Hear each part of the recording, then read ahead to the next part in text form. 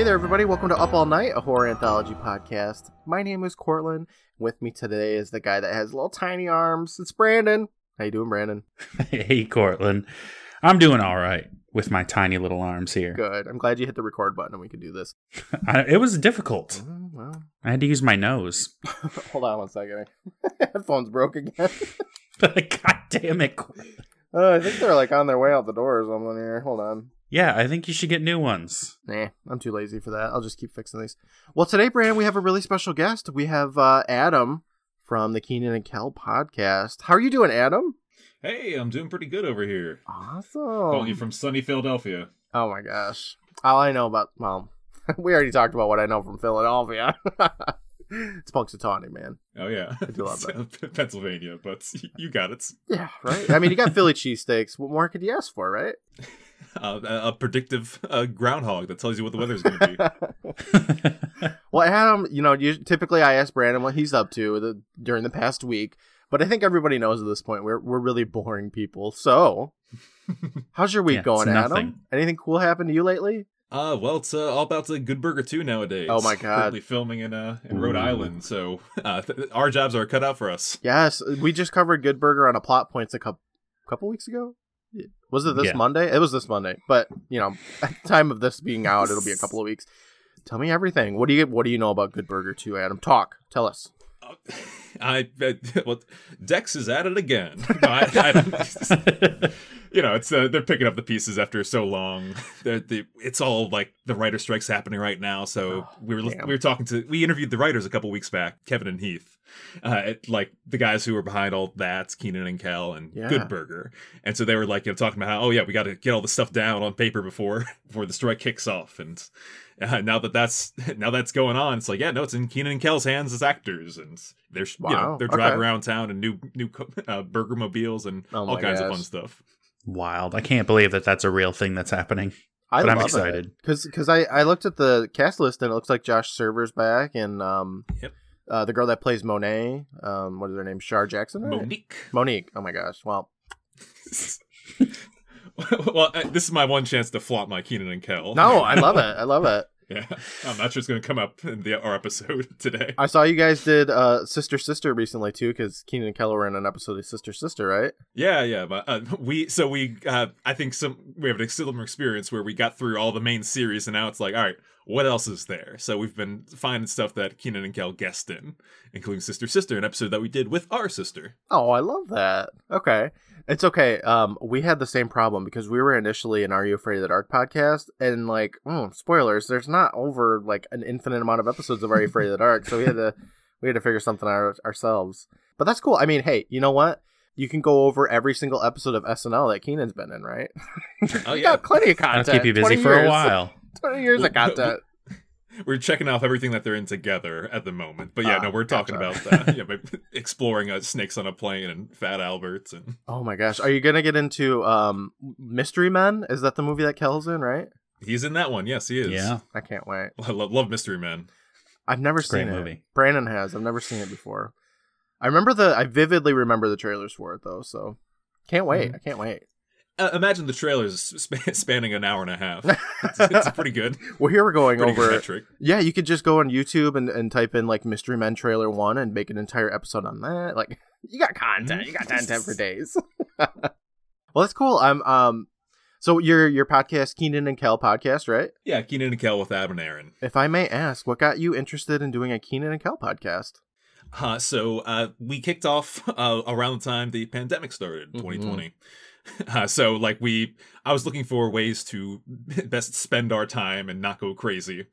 So I was always been Keenan and Kel was a series that was near and dear to me growing up, and I was very looking up various review podcasts. There's several shows that cover Twilight Zone and other famous staples. No Keenan and Kel, so I said, this is a void. Let me do something fun with my brother, and it kind of came out from there. Wow, that's cool.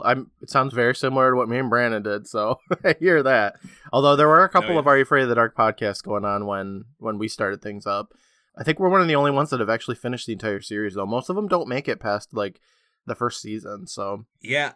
I've seen it too. That's always the part of it. You wanna make sure you get done. You finish your mission statement. Oh yeah, exactly. Yeah. See, we were like, hey, even if nobody likes our show, we're gonna do it anyway. We're gonna assault the internet with our voices, and we'll see what happens. And this led to this day, Adam, where you're on our show. So we're here talking about to this. Some Are You Afraid of the Dark? Oh my God, no, we're not. No. Tales from. Did I watch the wrong episode? Yeah, we're actually talking about the Keenan and Kel episode of Are You Afraid of the Dark? No. Yeah. There's an episode called Tales from the Clip, which is a clip show at the end of the series. So we're talking about Tales from the Crypt. Adam, did you grow up watching Tales from the Crypt? I'll be honest, I did not. So this was some fresh territory for me. That's okay. We didn't either. So this is all fresh for us too. Okay, good. I watched a handful of plenty of Twilight Zone, a handful of Hitchcock Presents. Oh, I haven't seen that too, yet. So I'm familiar with the formats. Awesome. Well, I mean, hey, I take it we're both 90s kids. You know, Crypt Keeper was so high and oh my God. Well, he probably was, but he was in so much pop culture that you can't live life without knowing who the Crypt Keeper is, right? No, yeah. you need knowledge of the Crypt Keeper to understand Freaky Friday references. Oh my God. Every time I think of Crypt Keeper, I think of Jamie Lee Curtis saying that she's a Crypt Keeper. So, yeah. But we watched an episode here. What's it called here? Judy, You're Not Yourself Today, which, spoilers, they say like 3 times in this episode, but that's beyond that. Well, Adam, what did you think about your foray into Tales from the Crypt with Judy? You're not yourself today. This was I'll call it a fun little adventure. It did not go the way I expected it to. Yeah. Which is I think I was more attuned to that kind of Are You Afraid of the Dark format of these. So the pacing threw me through like a loop in a good way. And I especially enjoyed the music, even though sometimes it's drowned out the dialogue. Yeah. I feel the same. Brandon, what did you think about Judy? This was an interesting one. It was about maybe like 18 minutes into the episode before I was like, okay, I can see where they're going with this. Mm-hmm. And by that time, it was almost already done. Yeah, it was interesting and just a lot of choices, idiosyncrasies with the characters that I was just like, I wonder why they made that decision. But we'll talk about that, I'm sure. Yeah, we got a weird cast of characters. This episode is pretty silly, again, which I didn't expect after having Bobcat Goldthwait in the last episode. So, oh, no way. Adam, spoilers, yeah, your boy Bobcat. He was in Are You Afraid of the Dark, and bam, he's in Tales from the Crypt. I'm aware of his Are You Afraid of the Dark episode. Oh, I gotta ask, how do you feel about The Tale of the Final Wish? I'm going to remain neutral. Oh, okay. It's one of me and Brandon's favorites, so. Yes. But yeah, this one is so odd. A lot of really weird character personalities here. Frances Bay being Frances Bay is lovely, but gosh, it's kind of campy. It's a kind of campy episode, you guys. Mm-hmm. Oh yeah, no, it's right in the middle of a tent in a field, fresh out of the summer. I mean, our main characters go in and out of like British accents for no particular reason. Yeah, what is up with that? I don't know. They're role playing it up, and our main character loves guns, and there's a witch. I don't know. It's crazy. You want to just talk about it, you guys? Yeah, let's talk into it. Okay. Well, our episode starts up with our best friend, the Crypt Keeper, and he's got a towel wrapped around the top of his head, and he lifts up his head from a little cushion, and he's covered in what I assumed was mud or something. And he says, "Oh, hello there, Fright fans. I've just been sitting here waiting for my blood pack to harden." So, I was wrong. It was blood.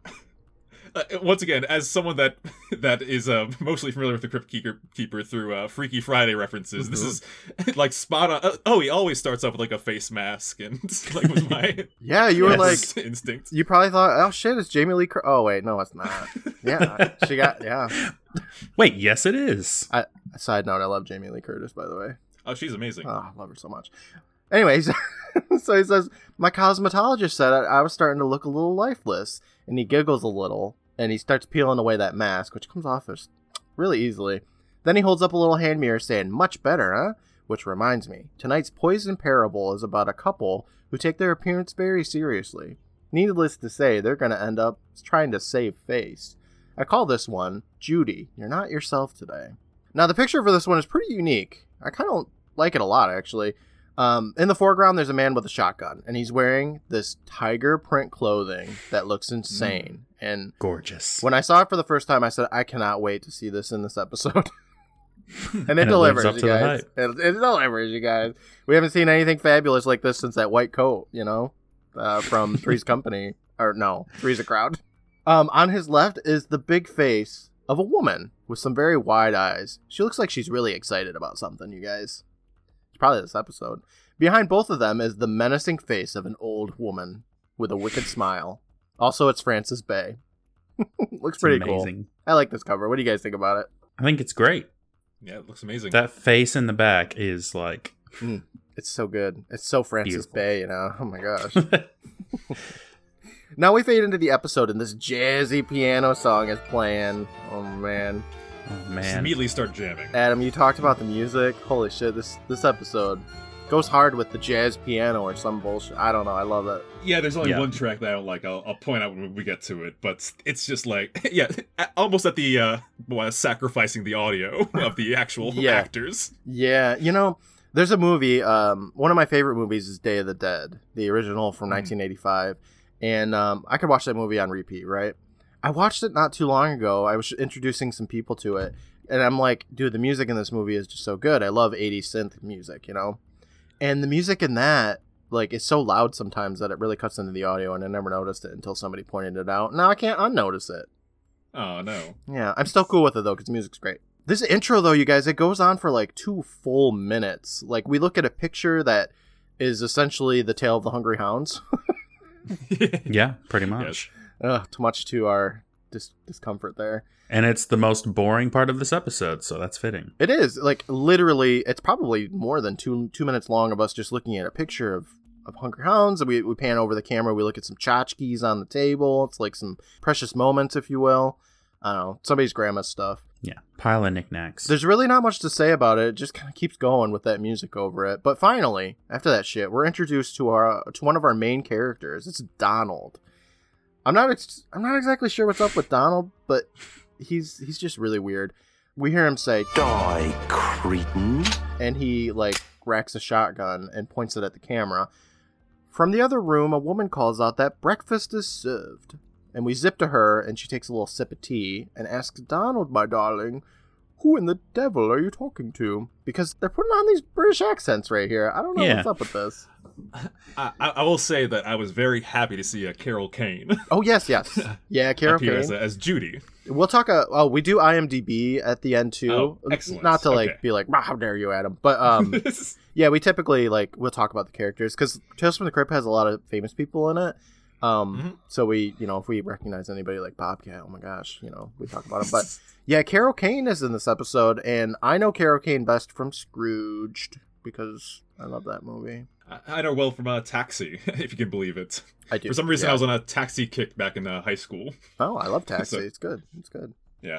No, she played Latka's wife, Simca. I think in Scrooge she played Ghost of Christmas Present. She hits Bill Murray in the face with a toaster, I believe. We hear Donald in the other room just talking to himself, I guess, and then he pops up and he says, "No one, dearest, no one at all." The woman, Judy, played by Carol Kane, she stands up and she says, "Oh, Donald, sometimes I swear you're such an odd duck." And I agree. Donald strolls his way in with his shotgun saying, "Oh, perhaps I am. Just tell me you still love me, darling." And then they smooch on the lips. When the doorbell rings and Judy wonders aloud who the devil it could be at this ungodly hour. She stands up and looks out the window and then whispers that it's some sort of solicitor at the door.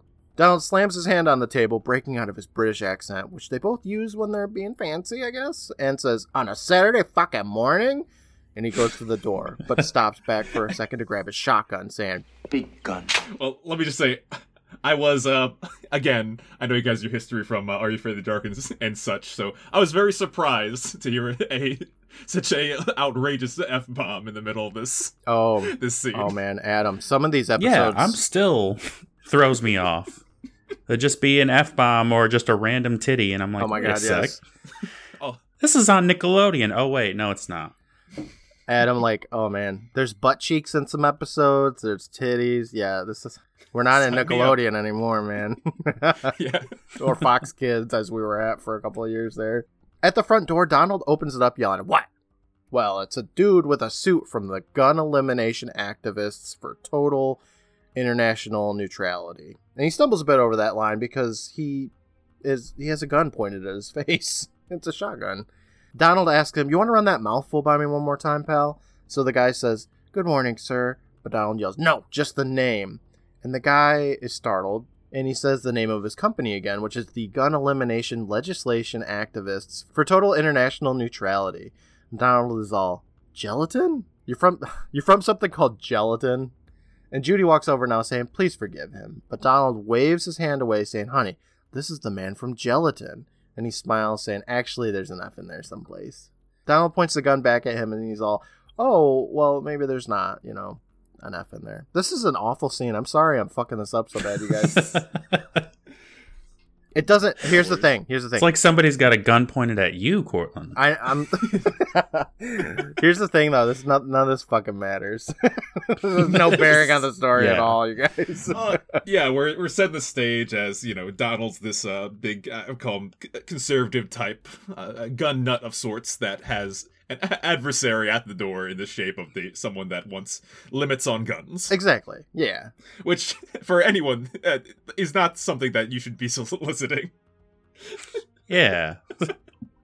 No. It can only turn out bad. Donald didn't give a shit who was at the door. He brought his gun with him, no matter what. Because it's Saturday morning. Yeah, it could have been a Girl Scout. Yeah, that's a good point. When I called you on Skype, Adam, I know you had that gun. Who is this? Who's at this hour? It's not goddamn Saturday morning. At this point, the guy's like, "Hey, can you get that gun out of my face?" And Donald, he's all like, "Oh, for sure. This thing isn't even loaded, see?" And he points it right at Judy's head and pulls the fucking trigger with a click. Outrageous. Oh my gosh. Yeah, I was just like, what the fuck is this episode? Donald is literally Homer Simpson from the episode where he gets a gun and he's using it to open beer cans and turn off light switches. Oh my gosh, I forgot about that episode. He really is. Judy screams at him and the guy yells that you could have shot her, but Donald tells him, "Look, pal, it's my constitutional right to hunt with a weapon." Judy's had more than enough of this shit and ushers Donald back inside and starts to close the door. But Donald peeks back out yelling, "Oh, where were you during Vietnam?" And the guy tells him, "I was 6 years old at the time." And Donald's all, "Yeah, likely excuse," and slams the door.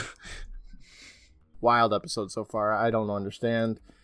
Whew, we have so much to go. Yeah, we do. From this point, you can't predict what's going to happen because none of this stuff has any bearing on the plot. Yeah, Frances Bay didn't even know what the fuck to do, so she just acts her heart out, and I love it. Back inside, Judy looks at herself in the mirror, and Donald walks up complaining about how gelatin always has nuts and fruits in it. You guys think that's a... I think that was intentional. I think they built the scene around that joke. I think so, too. But Judy stops that complaint, saying, "Donald, look at me. Do you see these? They're wrinkles. They're caused by stress. Do you know what causes stress? Having your husband pointing a gun at your head. That is what causes stress." I believe it. Yeah, I know, right?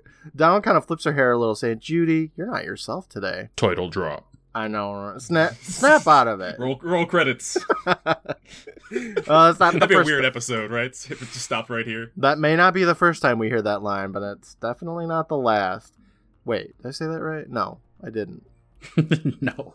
Sorry, Adam. You're seeing me at my worst. Just no worries.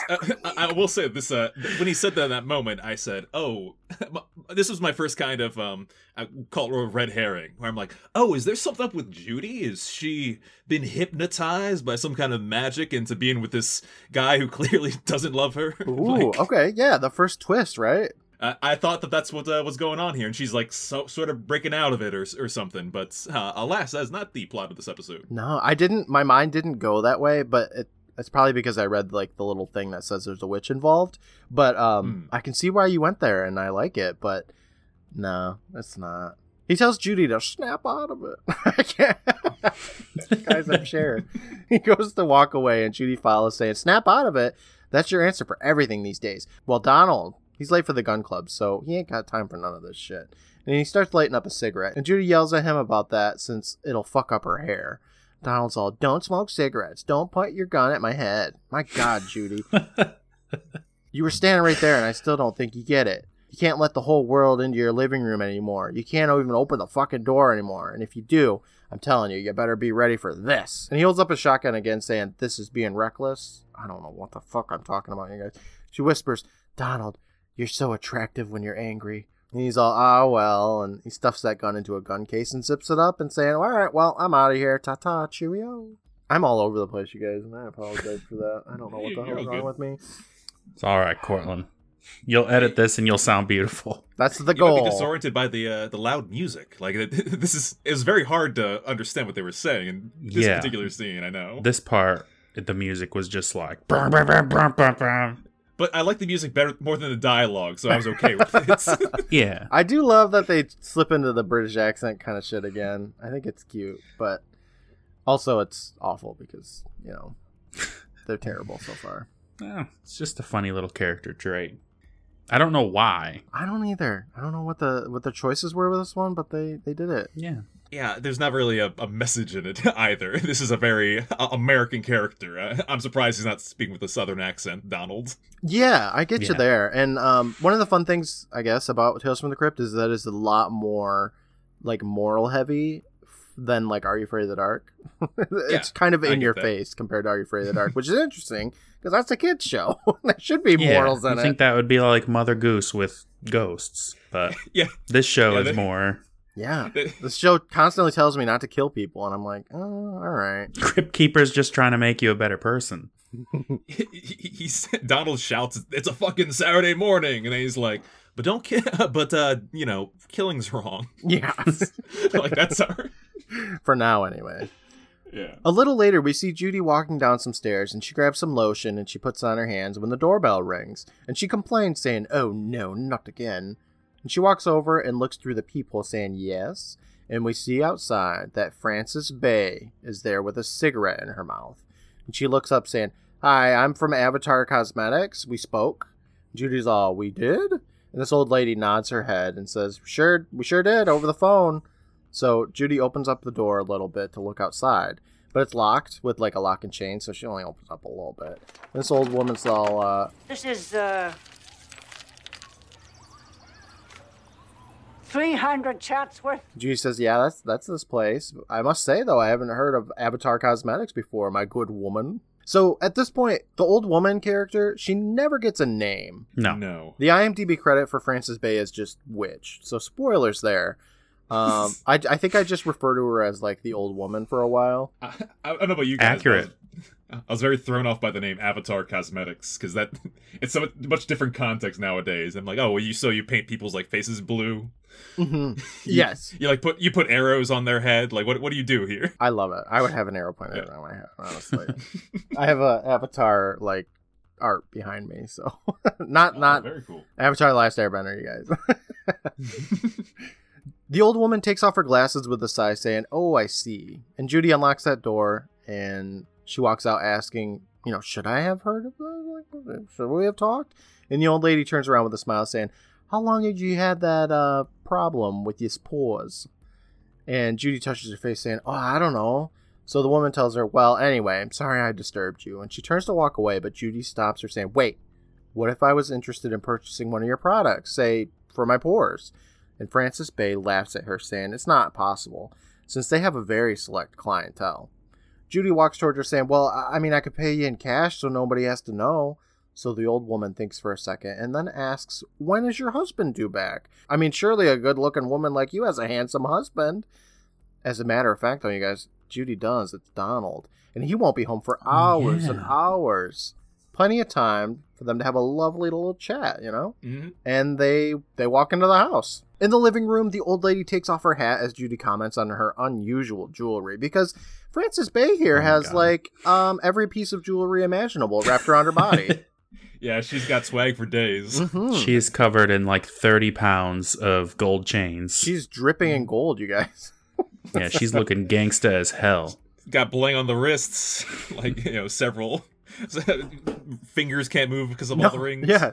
She could be melted down into a gold bar. She's got a clock like Flava Flav. Basically. She got two of them, actually. Always knows what time it is, that witch. Judy comments on how unusual her jewelry is, asking if it's a Bolé J, and I'm old, so I don't know what the fuck that is. So No. The oldie's all, "Nah, it's junk." But Judy just fucking loves it. Especially that fucking sparkly one, you guys. and the lady lifts up a gaudy necklace with a big opal or something in the middle of it, saying, So ugly. "Oh yeah, women with taste usually do love this shit." I read the piece of jewelry as like almost like a silver mirror with like some diamonds sticking out the side of it. I think to me that makes a lot of sense.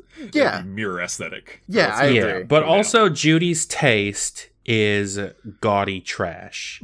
Like their dining room that she was sitting in at the beginning of the room has like 20 different clashing patterns. There's like animal prints and polka dots and flowers.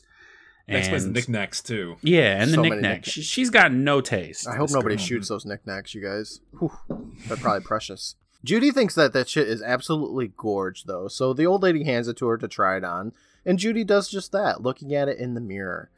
Some trumpety synth music starts playing, and we see the old woman. This is the track I do not dig. Just want to throw it out there. It's an interesting choice.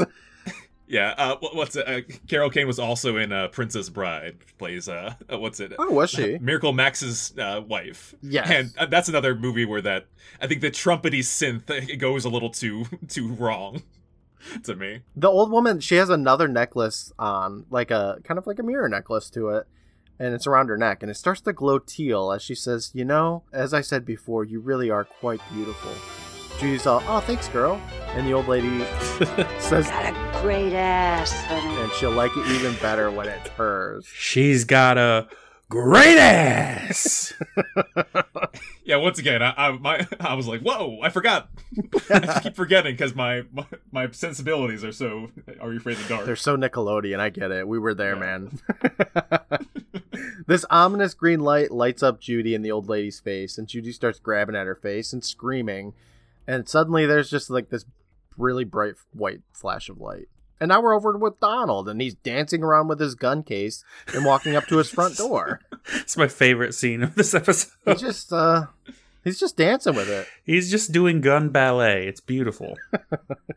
He's so happy. He really is. He's in his element. He enters the house calling for Judy and sets down his keys. And he looks around for a few seconds, and some waltzy music starts playing. I don't know. I just keep bringing up the music, which means I have to cut it into the episode. Yeah, it's very prevalent. You can't ignore it in this episode. It was the first full 2 minutes of the episode, so yeah, they were very proud of this music. He finds the old woman's hat on the table and he plops it back down, and then out of nowhere, the old woman jumps up and wraps her arms around his neck. What a great way to say hello. I knew you were gonna say something about it. Like, it's so odd. Why didn't she just say, "Hey, Donald, it's me, your girl"? But no. Yeah. She strangles him. Instead, she attacks him, ambushes him. Yeah, start by talking to him from another room. A guy who always has guns. My appearance is startling. There's different things are happening here. I know you love guns and are strapped at all times. Be careful. Nah, she goes the assassin route, I guess. Yeah. Donald grabs her and she says, "Help me." And he sees that old face and drops her to the ground and then demands to know where his wife is. And the old woman's all, "Donald, no, it's me, Judy." He doesn't believe her, so he gets on top of her and starts strangling her, asking where his wife is. And she tries to prove that she's his wife by, like, going over, when they were married, which was July 12th, 1979, you guys. Then he asks her a whole bunch of questions, just kind of like rapid fire. What was the name of their church, the name of their minister, how many bridesmaids, who walked her down the aisle, where they spent their honeymoon. It's really fun because, like, she answers them so quickly and without hesitation. It was cute. Except for, he's strangling her. Donald still can't believe it for a moment, yelling, "Oh, come on, how could you know all that?" And the old woman sits up saying, "It's me, I'm your wife. My body was stolen." But then the phone rings, so Donald ignores her and just answers the phone. And he says hello, and on the other end, there's a man asking if he and Judy had a fight today because Judy's at the train station drinking a whole bunch of gin and tonics. When I sat down next to her, she told me to go to hell like she knew the way. Yeah, that's my favorite line of the episode. I'm like, damn, that's badass. Like, whoa. We're at the train station with the man as he's on the phone, and he backs up a little bit, and we see that Judy's there, and her hair is down and all teased up, and the man says, "Judy is not herself today." Mm-hmm. Back with Donald, he says, "The train station, huh? Okay, thanks, Joe." "Oh, Joe, don't call my wife an old lady." And Did he ever say that? I don't think he did, but I think he said, "Your old lady's here." Yeah. Oh, okay. In the way like your wife. Yeah, it was kind of. I don't know. That joke was me. I think the joke is so that he's like, "Don't call her an old lady," as she's there, being in the an shape old of an old lady. Yeah.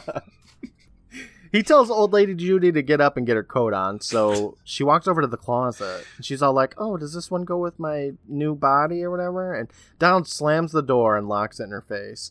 And old Judy starts banging on the door, asking, "What? Let me out!" And we see Donald load a shotgun. I'm sorry, he loads a handgun. My apologies. Guns are beyond me. Whatever. They're all guns.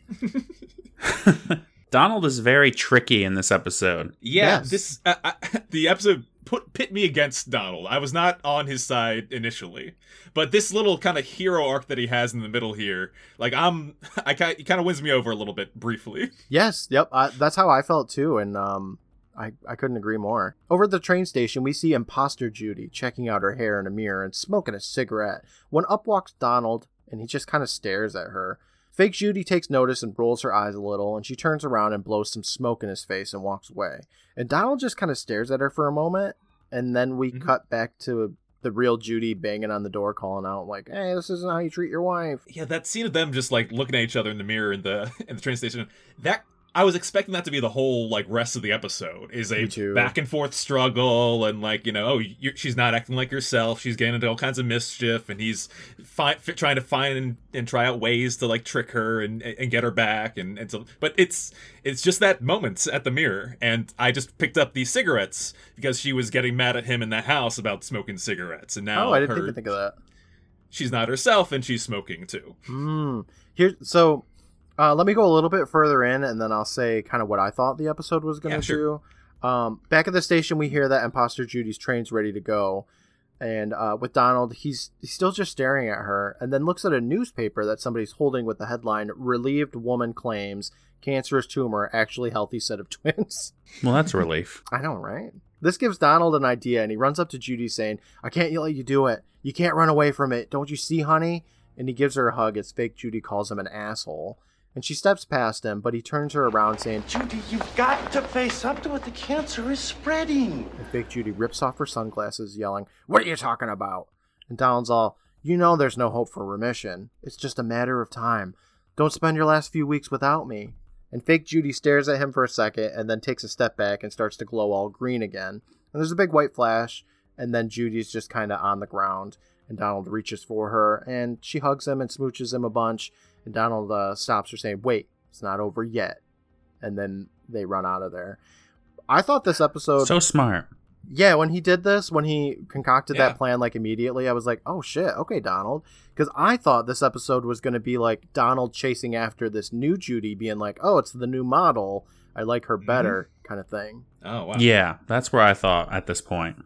Thought it was going to be like, you know, you get a new woman, but also not really. It's like cheating, but... Yeah. Even the line, "Wait, it's not over yet," is like basically end of second act going into third. Oh, they go back to the house and they gotta like fight the witch who's doing things. Maybe she's taking over other people, and that's what I was expecting way later in the game. So the fact that we're doing this at like halftime, I'm like, what? I don't. Yeah, this episode really moves, which is funny because, like I said, the first 2 minutes was literally nothing, and then all this happens like we're like 10 minutes into the episode. We still have like half the episode to go. But yeah, I was pretty proud of Donald for, you know, staying faithful and coming up with that great idea off the bat and it working. Look, Donald and Judy are both insane in their own ways, but it seems like they actually have a good marriage and that they love each other. Yeah. He may point guns at her or whatever. And shoot a shotgun at her. But in his mind, it's innocent. I think their shared ground is about appearances. Judy is very focused on the kind of the stuff that she surrounds herself with, like, you know, how she appears to others with the house that she presents, her cosmetic stuff. While Donald's very much about like, I am, I'm American man. I got my guns, tough. and this is my personality traits. He's an alpha male, so, yeah. He's an alpha male, yeah. And that's so I think that's they both are obsessed with their appearances, so much so that they've kind of paired up together. They deserve each other. Yes, exactly. Well, next up we see them drive recklessly to their home because they're just kind of all over the road. And we hear the old woman inside yelling to let him out of the goddamn closet. They head inside, and Donald pulls out his gun. And the woman yells a bunch more for them to unlock the door. And then she hears the gun click. And she kind of goes silent for a second here. Donald's all, oh, not so tough now, are ya? But she starts to growl, right? But she starts to growl and try the door again. And it scares Donald, who just starts firing his gun wildly in their home. He shoots the ceiling. So funny. He shoots a bunch of angel figurines. I was cracking up with him. He was just letting loose all over the place. This for all his talk, he's just so so lame. We were talking about appearances. Yeah, under the cover, he's just he doesn't know what in the world he's doing with this weapon of death. Right. No, he's never used a gun before in his life, and it shows. He shoots a picture frame off the wall, but he does shoot the door. He shoots the closet door, and the old woman collapses out of the closet and fucking dies. And Donald just keeps trying to shoot her over and over again, but it just clicks a bunch. And this man's acting, you guys, it is something else. What a rush. He's like straight Jim Carrey about this shit. He's all, oh my god. That was great! He gets all giddy yelling, what a rush! Blam! Blam! Blam! I blew her away! I love it. Channeling as Bruce Campbell in this moments. Yeah. Now that the old lady, the scary old lady, is dead, he can go back to pretending to be tough. It's so funny. I just, this whole thing, like, he's all like, bam, bam, blam, she's dead. Gotcha. Then he sighs, saying, and I feel so alive. And Judy gets turned on by this murder, and she's saying, oh, it's so thrilling. She feels so helpless, and yet so... And they hug, and they smooch. I have my notes here. Out come the British accents just again. Outrageous. Yeah, they get the fancy British accents again. Over in the basement, we see Donald digging a shallow grave, and he gets up out of it, and then he rolls poor Frances Bay into it and scoops some more dirt on top of her. Mm-hmm. Frances Bay here, she just rolls face first right into this grave, and it's great. Yeah, like she's still an old woman. That looks uncomfortable. I know it's a little weird that he didn't, like, she's clearly, like, decked out head to toe with jewelry still. And he's like, nope, don't want any of that. No, yeah, they just... He's not a thief. Yeah, I guess greed isn't one of his flaws. It's all pride, right? I love it. It's so outrageous. I was like, shit, we got a good episode for Adam here. Again, we're at 18 minutes in. I'm like, what is going to happen now? This is weird that it's over already. Yeah, they go in the house and their main point of conflict just gets blown away. And I'm like, fuck, there's still like 15 minutes left of this damn episode. What's next? Exactly, yeah. We're upstairs in their room now, and Judy, she's looking into a safe in the wall that has that necklace that she just loves so much in there, and she just looks so entranced by it. And Donald pops up asking, what's all the hubbub over here? And Judy tells him, this necklace is just so damn beautiful.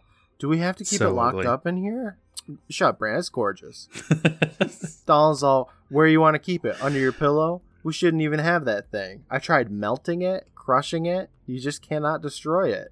So Judy, she's still entranced by the thing, asks if they could just, I don't know, keep it on the vanity or the nightstand or something.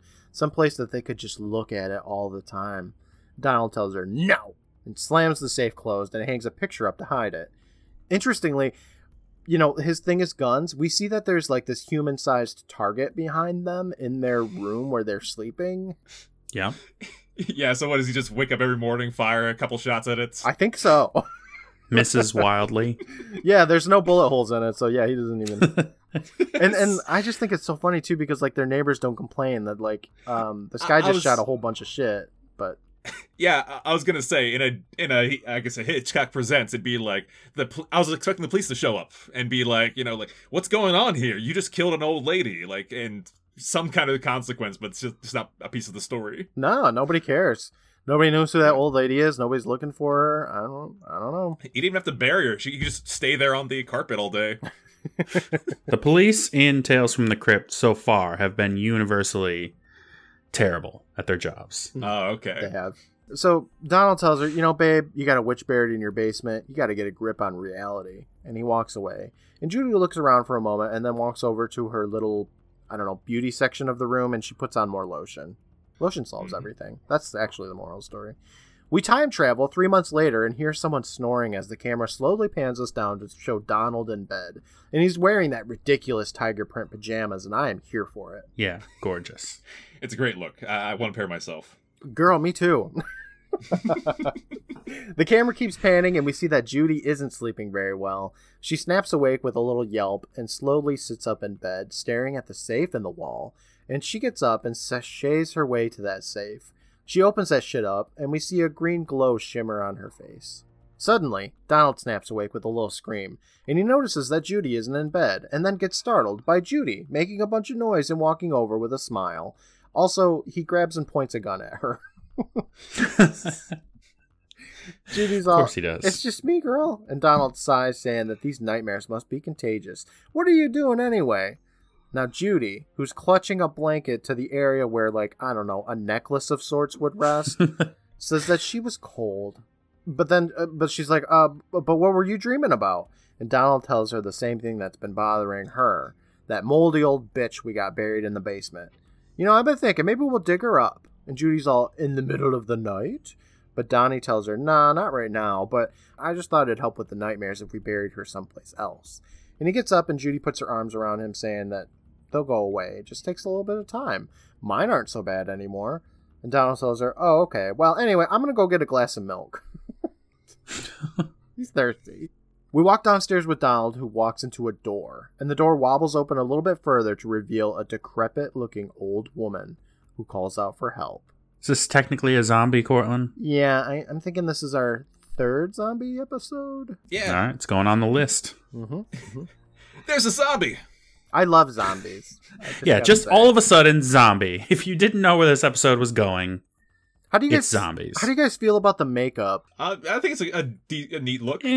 Is this a true fact in the Tales of the Crypt universe? You get buried for 3 months, you come back as a zombie? Like, you don't, no one becomes a skeleton? Well, actually, Adam, a couple of episodes ago, we had a zombie that came back much more decrepit than this after just a week. So, yeah. She probably put on some lotion before she died. You know, all that gaudy jewelry stopped the decaying process for a minute there. She did work for a cosmetic company, at least the gold absorbs the bacteria. Yeah, it's very antimicrobial. Anyway, how do you guys feel about the makeup here? Because I will say this is probably... It's quite a bit different than the past two zombies we've had, because there's no skeletal features. It's just kind of like green and kind of Wicked Witch of the West kind of thing going on. Yeah. It's the worst of the zombie makeup we've seen. Do you guys think it's actually Frances Bay under all that makeup? No. I don't either. I do not think so. Okay. I'm glad we're in agreement here. I think she has such an elaborate outfit, so you can place it on someone else dressed as a zombie, and you know who it is. I agree. Donald screams as the old woman grabs him, and she gets pushed to the ground. And Donald races over to grab a power drill for a second, because that's a funny gag. And he slaps that down because he thought it was a gun. And he turns on the lights and struggles to find one of his billion guns in his house. Silly music starts playing as he slams his gun case to the ground and finally finds a gun. The sloppy old woman crawls her way to him, and he jumps up and points the gun at her. Then he turns because Judy is walking down the stairs with a big floppy hat on and a suitcase. And he's all, Judy? And Judy looks at him for a second, and then snaps into a scream as she sees that old woman with the decaying makeup on. And the old woman calls out for help from Donald, saying that she switched bodies again. It's totally me, it's Judy. Oh, you guys, we got like an Are You Afraid of the Dark's The Tale of the Chameleon situation going on right now. It's Tia and Tamara again. Yeah.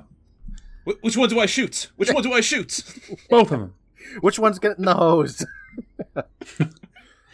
Doesn't matter which one he tries to shoot. He's such a bad aim, he'll get them both anyway. Good point. That's a good point. Yeah. Judy walks down from the stairs saying, no, don't let her take my beautiful body. Shoot it, Donald. Don't be fooled. And the old woman tells him, no, I'm your wife. I'm Judy. And we look at Donald, who's just looking back and forth with this dumb as hell expression on his face as the two just yell that, like, no, I'm Judy, until they just stare at each other for a moment. Donald calls out, Judy, and the two ladies look at him. Pull the Jagger on the front and wait for me. This could get messy. Not old lady Judy snatches those keys with a smile and turns to run away, like the one that has the real body. But Donald stops her saying, Judy. Yes, honey. We don't have a Jag yet, honey. and points the gun at her. Then he grabs and struggles with the fake Judy. He says, "Do that body switcheroo one more time for me." And the old lady Judy tells Donald to be careful because she bruises easily. And I just thought that was great. And Donald looks at her saying, "What?" And then fake Judy gets the upper hand a little bit until there's a gunshot and fake Judy gets shot in the belly. And by fake Judy, I mean the witch in new Judy's body. Young Judy body got shot. Yes. Normal Judy, but witch Judy. Normal Judy exterior, witch Judy interior. Which Judy? I don't know. What? Which Judy is which? Which Judy gets shot? You know what? Let's find out. They collapse to the ground and fake Judy pulls out the necklace saying, "Your wish is my command." And we see this green glow happen again. And Donald reaches out for dead-looking Judy. And there's this white flash. And he looks over at the old lady, but she is gone. And there's just a dying Judy on the ground because she just got shot. What a witch bitch. You said it. Donald lifts up her head, telling her to hang on. And Judy asks, "Does the NRA handbook suggest what you do now?" And then Judy fucking dies, you guys. That's her last words on Earth. Oh, boy. We stay with Donald here as he realizes that Judy is dead. So he gets all British again, saying, "Oh, no, darling, it can't be so. Say it isn't so." And then he says, Bond. James Bond. and looks at his gun. What is this? He's just like breaking down is how I interpret that. I don't know. He also says, "I've been a naughty boy." Yeah, he does. And then he screams. And, I appreciate that he, loves Judy and stuff, but what the hell is going through this man's mind? What did they write for him here? I don't get it. Well, I think the James Bond reference is kind of how he wants to see himself with a gun. He wants to be the cool, suave spy type. That kind of a British hero, even. That does that kind of stuff. But he's not that kind of cool guy with a gun. Instead, he is a monster that's killed his wife. He has a not cool guy in beautiful tiger pajamas. Oh, man, yeah. He's technically killed 2 people now.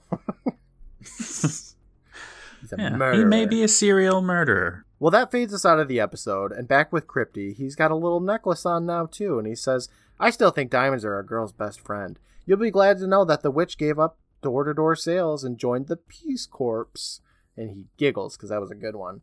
Poor Donald, you can't really blame him. He was only trying to give his marriage a shot in the arm, and he lifts up a little gun and he shoots it, and in the leg, and in the head, and he shoots that a few more times, laughing about it.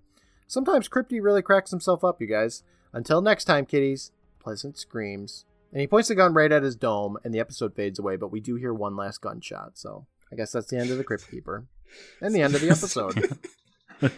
So I want to ask, you guys have seen 2 seasons worth of Tales from the Crypt. How often does the Crypt Keeper shoot himself in the head? Well... He's hung himself. He has electrocuted himself. Oh, okay, so every episode he kills himself. For most of the time. One time he looked at a mirror and it cracked and he went, "Bleh," which was pretty great. He shoot a cat off of a door or off of a table one time. That was fun. It is a crazy image to end the show on. Is the host pointing a gun at their head. It's great. I do have to say the Crypt Keeper puppet is just so good. They did a great job with it. I'm sure he'll kill himself a lot more in the coming 7 seasons of this show. But anyway, that was Judy. You're not yourself today. What'd you guys think? Overall, how'd you like it? I enjoyed it. Yeah, like I said, there's a lot of twists and turns that I was kind of along the ride for.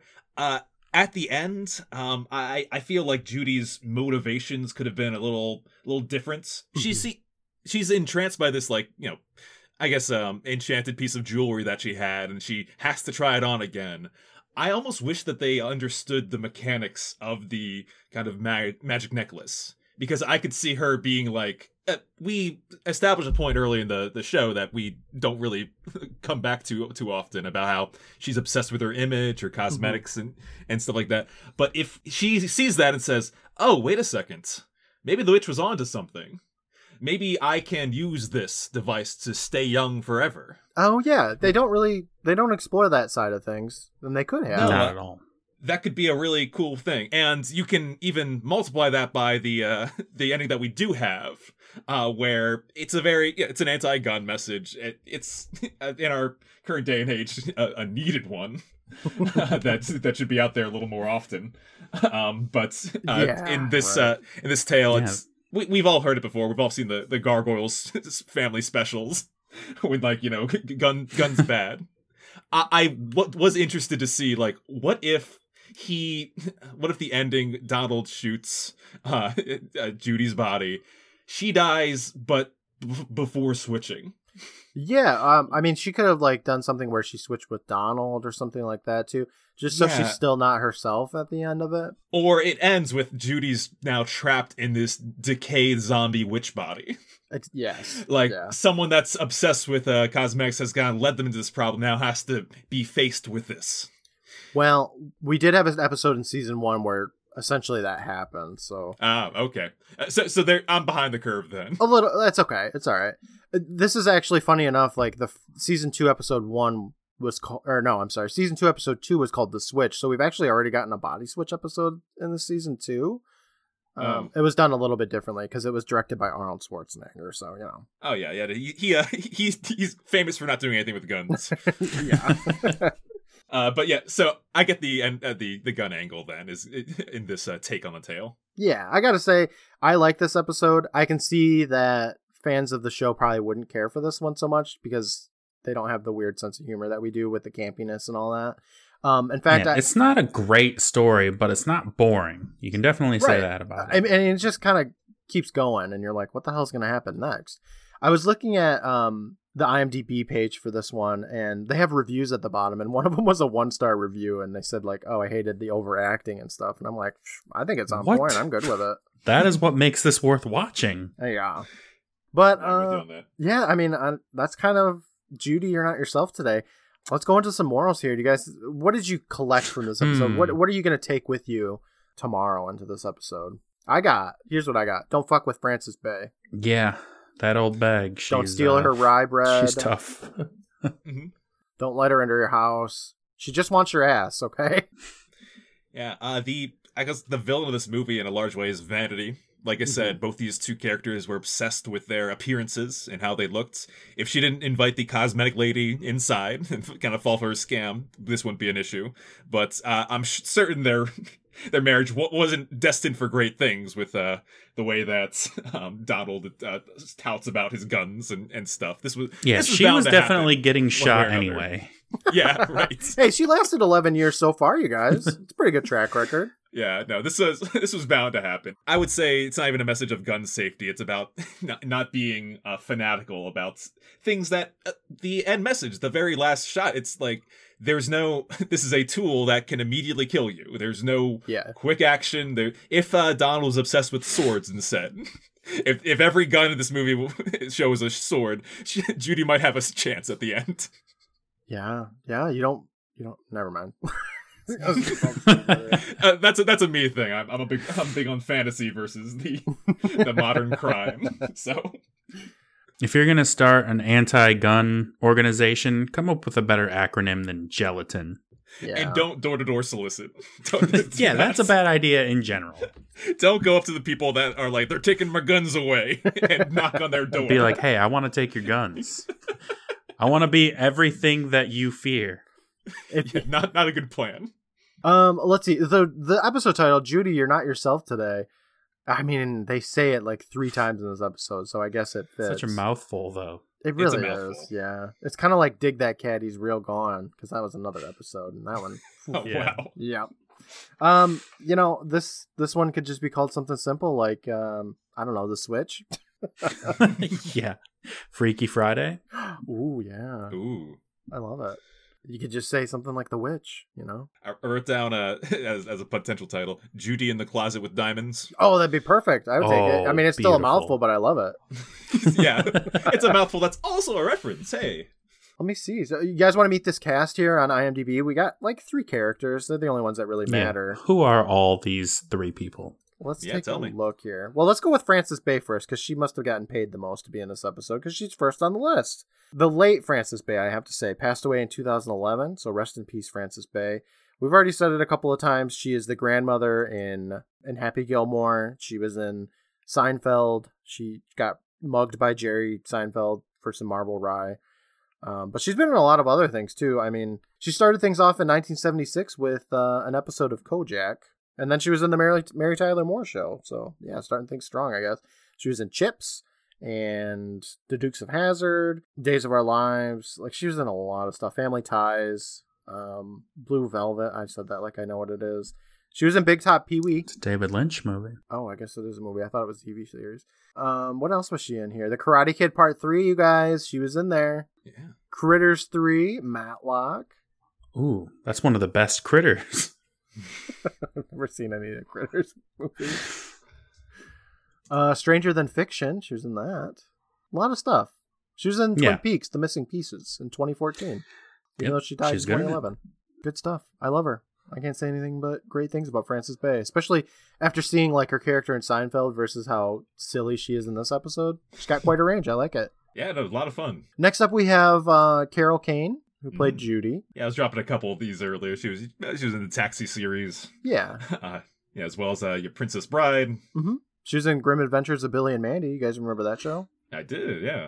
She it looks like she did voices on a couple cartoons and series for a period of time. Oh, she's still active, you know. She played Emily Dickinson's trophy in Hey Arnold. Of course. She started things off back in 1971 with Carnal Knowledge, and she was in the Muppets movie. So yeah, she's got a very distinctive voice, I would say. Usually you can identify her on ear sight. I agree. Yeah. She was in Tales from the Dark Side, so maybe someday we'll see her again. She was also in something called Transylvania 6-5000. I don't know what that could possibly be. Well, that sounds interesting. I hope it's in the future. I hope that's the year. I hope so, too. 2 tabloid reporters are sent to Transylvania to find the Frankenstein monster, or get fired. They are laughed at there, but something suspicious is going on. In Transylvania, of all places? You don't say. Starring Jeff Goldblum. Oh, I love Jeff Goldblum. Maybe it's worth a little peek there. She was recently in The Simpsons in 2022 as somebody named Blythe. And she's in a TV series called Hunters that has episodes from this year. So she's still working it. Get it, girl. Yes. You love to see it. Next up, let's go with Donald. You know, our last real main character here. Are you laughing at me because I said that stupid? You are, aren't you? I guess we can mosey our way to Brian Kerwin, who played Donald next. Brian here, he started his career back in 1977 with Logan's Run. I can't say that I know this man. Like, usually I know people, but I haven't seen this person at all. You don't recognize him from BJ and the Bear? Nope. I also don't recognize him. He was in 3 episodes. He was in 2 episodes of St. Elsewhere. Probably because I've never seen either one of those. Oh, he was in Gold Diggers, The Secret of Bear Mountain. So it must be actual gold diggers, unlike what Tales from the Crypt gives us. Let's see here. He was in Nip Tuck. I remember people talking about that when I was in high school. Desperate Housewives. Elementary. Law and Order, The West Wing. Yeah, and Law and Order Special Victim Unit. He was in a lot of stuff. You might recognize Nothing him I've from seen, 27 Dresses. A lot. Yes, I read 27 Dresses. That's where I recognize him from. I guess that's it. I mean, he was in Grey's Anatomy for an episode, so I've seen him at some point, but I don't know. That's our cast, you guys. Yeah, he's still working this decade, so good for him. All right. Brandon, do you want to know what's next? What's for next week? Yes, please. All right. So next week we have an episode, season 2, episode 12, called Fitting Punishment. Okay, that's a fairly descriptive title. Yeah, somebody's getting punished. I don't know who. Let's find out here. So this reads, when funeral director Ezra Thornberry, so Liza's, Thornberry's uncle or something. Yeah, Nigel's dad. It's like one letter off from Eliza Thornberry. Well, he gets his very polite young nephew Bobby as a roommate. He eventually learns his rude, harsh behavior towards him could be fatal. Oh boy. A family drama. Could be fatal is always like a misnomer. We know it's going to be fatal. You wouldn't say that. It might have the opportunity to be fatal. We don't know. I don't think I really recognize anybody in this episode though. Moses Gunn, Teddy Wilson, Nick Latour. I don't think I know any of them. Not ringing any bells. I don't see Eliza Thornberry, so But yeah, I do not know if she was active at this time. I think she was about 2. right. Well, you know what? We'll find out next week. Adam, tell us a little bit more about your podcasts and where everybody can find you on social media. Oh, sure. So we mentioned Keenan and Kel with Adam and Aaron. You can find that at Keenan and Kel Podcast on Twitter and where most all podcast areas that you can find them. I also have another show that you guys might be interested in called Finding Monster Rights. It's called a horror comedy podcast where we take a monster from different piece of pop culture, mythology, or literature, and we do like a comedy twist on them. I love that. Sounds great. We did episodes recently on how the spring-heeled Jack could be the fifth Beatle because he was last seen in Liverpool. We had one about unionizing the angry mob that usually chases down Frankenstein and stuff. I love it. So yeah, it's if you want to have some monster laughs, it's the place for it. Finding Monster Right. Do you do like scripted with it, or is it improv? Improv. I love it. We do improv too sometimes. Very, very rarely. No, we don't. So, we used to do a couple of improvs here and there. No, I love it. I didn't hear about this podcast before, so I'll definitely have to follow you on Twitter and Instagram and stuff. Sounds like a lot of fun. That one's at Monster Right Pod. Now, I have listened to a couple of episodes of Keenan and Kel podcast, and I think it's great. It's very similar to what we do, where you go through the episode line by line and you laugh about it the entire way, and it's really great. So yeah, we've been doing all kinds of experiments post our series. Instead of like going to all that like the direction you guys might take, it was it's been writing our own episodes and exploring like top moments of certain characters. There's that whole Keenan versus Kel kind of drama of the early aughts that we have a whole episode breaking down. So yeah, if you're interested in the deep lore of Keenan and Kel or just the regular episodes, I think everybody it's should a great be. show. I just love it. I mean, it's so fitting. So when we started doing the Are You Afraid of the Dark podcast was in 2019, and then they started like announcing reboots of the series, and so we covered those, of course, as well. And then we switched over to Goosebumps, and then as soon as we did Goosebumps, like they announced a new season on Disney Plus or something. I don't know when it's coming out. So yeah, you guys revived Keenan and Kel. There's going to be a Good Burger 2 now, thanks to you guys, and I'm here for it. No, I'm happy that our efforts are making a change in the world. Yeah, Keenan and Kel, they saw that you were doing the podcast, and they're like, "Shit, we got to give them new stuff to cover. So let's do Good Burger 2." And in my dreams, it's the you probably experienced this. You go from a bit of a historian to like a news reporter and like covering the what's hot and happening. So. Yes, yeah. We're kind of slow on that though. Like we didn't cover the reboot series until we were fully done with the first 7 seasons of Are You Afraid of the Dark? But it came, we covered all 104 episodes and all 72 Goosebumps and the movies. Yeah, it's tough because you learn to love something and then you have to like see it with different like hats on. Yeah. It's like, oh, cool, Keenan and Kel, they're like mischievous students going to Tia Tamara's school. Like, that's not that's not what I grew up with. I don't believe it. You can definitely, I'm surprised that Keenan and Kel weren't in any episodes of Are You Afraid of the Dark. That would have been a lot of fun. Yeah, I think it might be the Canadian production. I don't know if they crossed as many paths. Well, they did have Tia and Tamara in an episode. And I take it back. It could have totally happened. It should have. Exactly, right?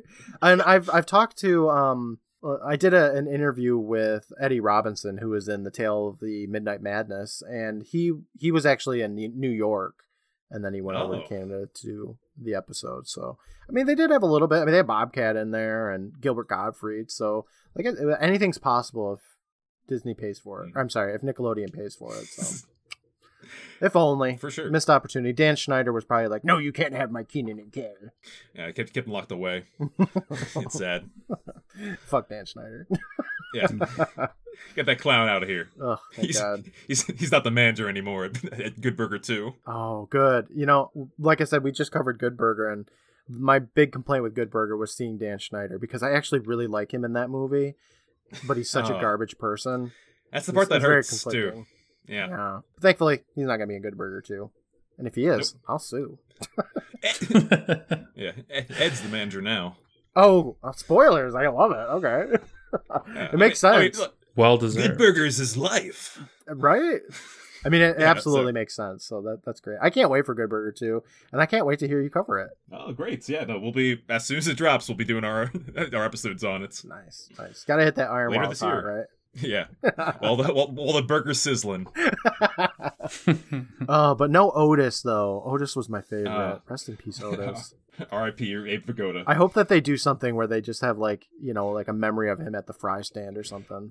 Yeah, no more Spatch, too. It's real sad. Hold on. Is Spatch dead? Yes, unfortunately. He's played by another comedian. Things happen in 25 years, you know? Yeah, you're right. Well, anyway, you guys, I think I'm all done here for Judy It's Not Yourself today. Adam, I just want to say thank you so much for joining us this week. I know it was really short notice, so I appreciate you waking up early on a Saturday Memorial Day weekend to come and record a podcast with us. All the other Saturdays in my life are going to be booked for like the next few months. So I said, let's do it. Yeah, let's just go for it. And it turned out beautiful, especially after post editing. All my fuck ups are going to be out of there. There'll be bloopers anyway. But I've been up all night, you guys. I think I'm gonna hit the hay. Thanks again, Adam. I really appreciate it. But Brandon, we'll be back next week for Fitting Punishment. Yes, we will. All right. Well, thank you guys for having me. My absolute pleasure. Thank you so much. Bye, everybody. Bye. Pleasant screams.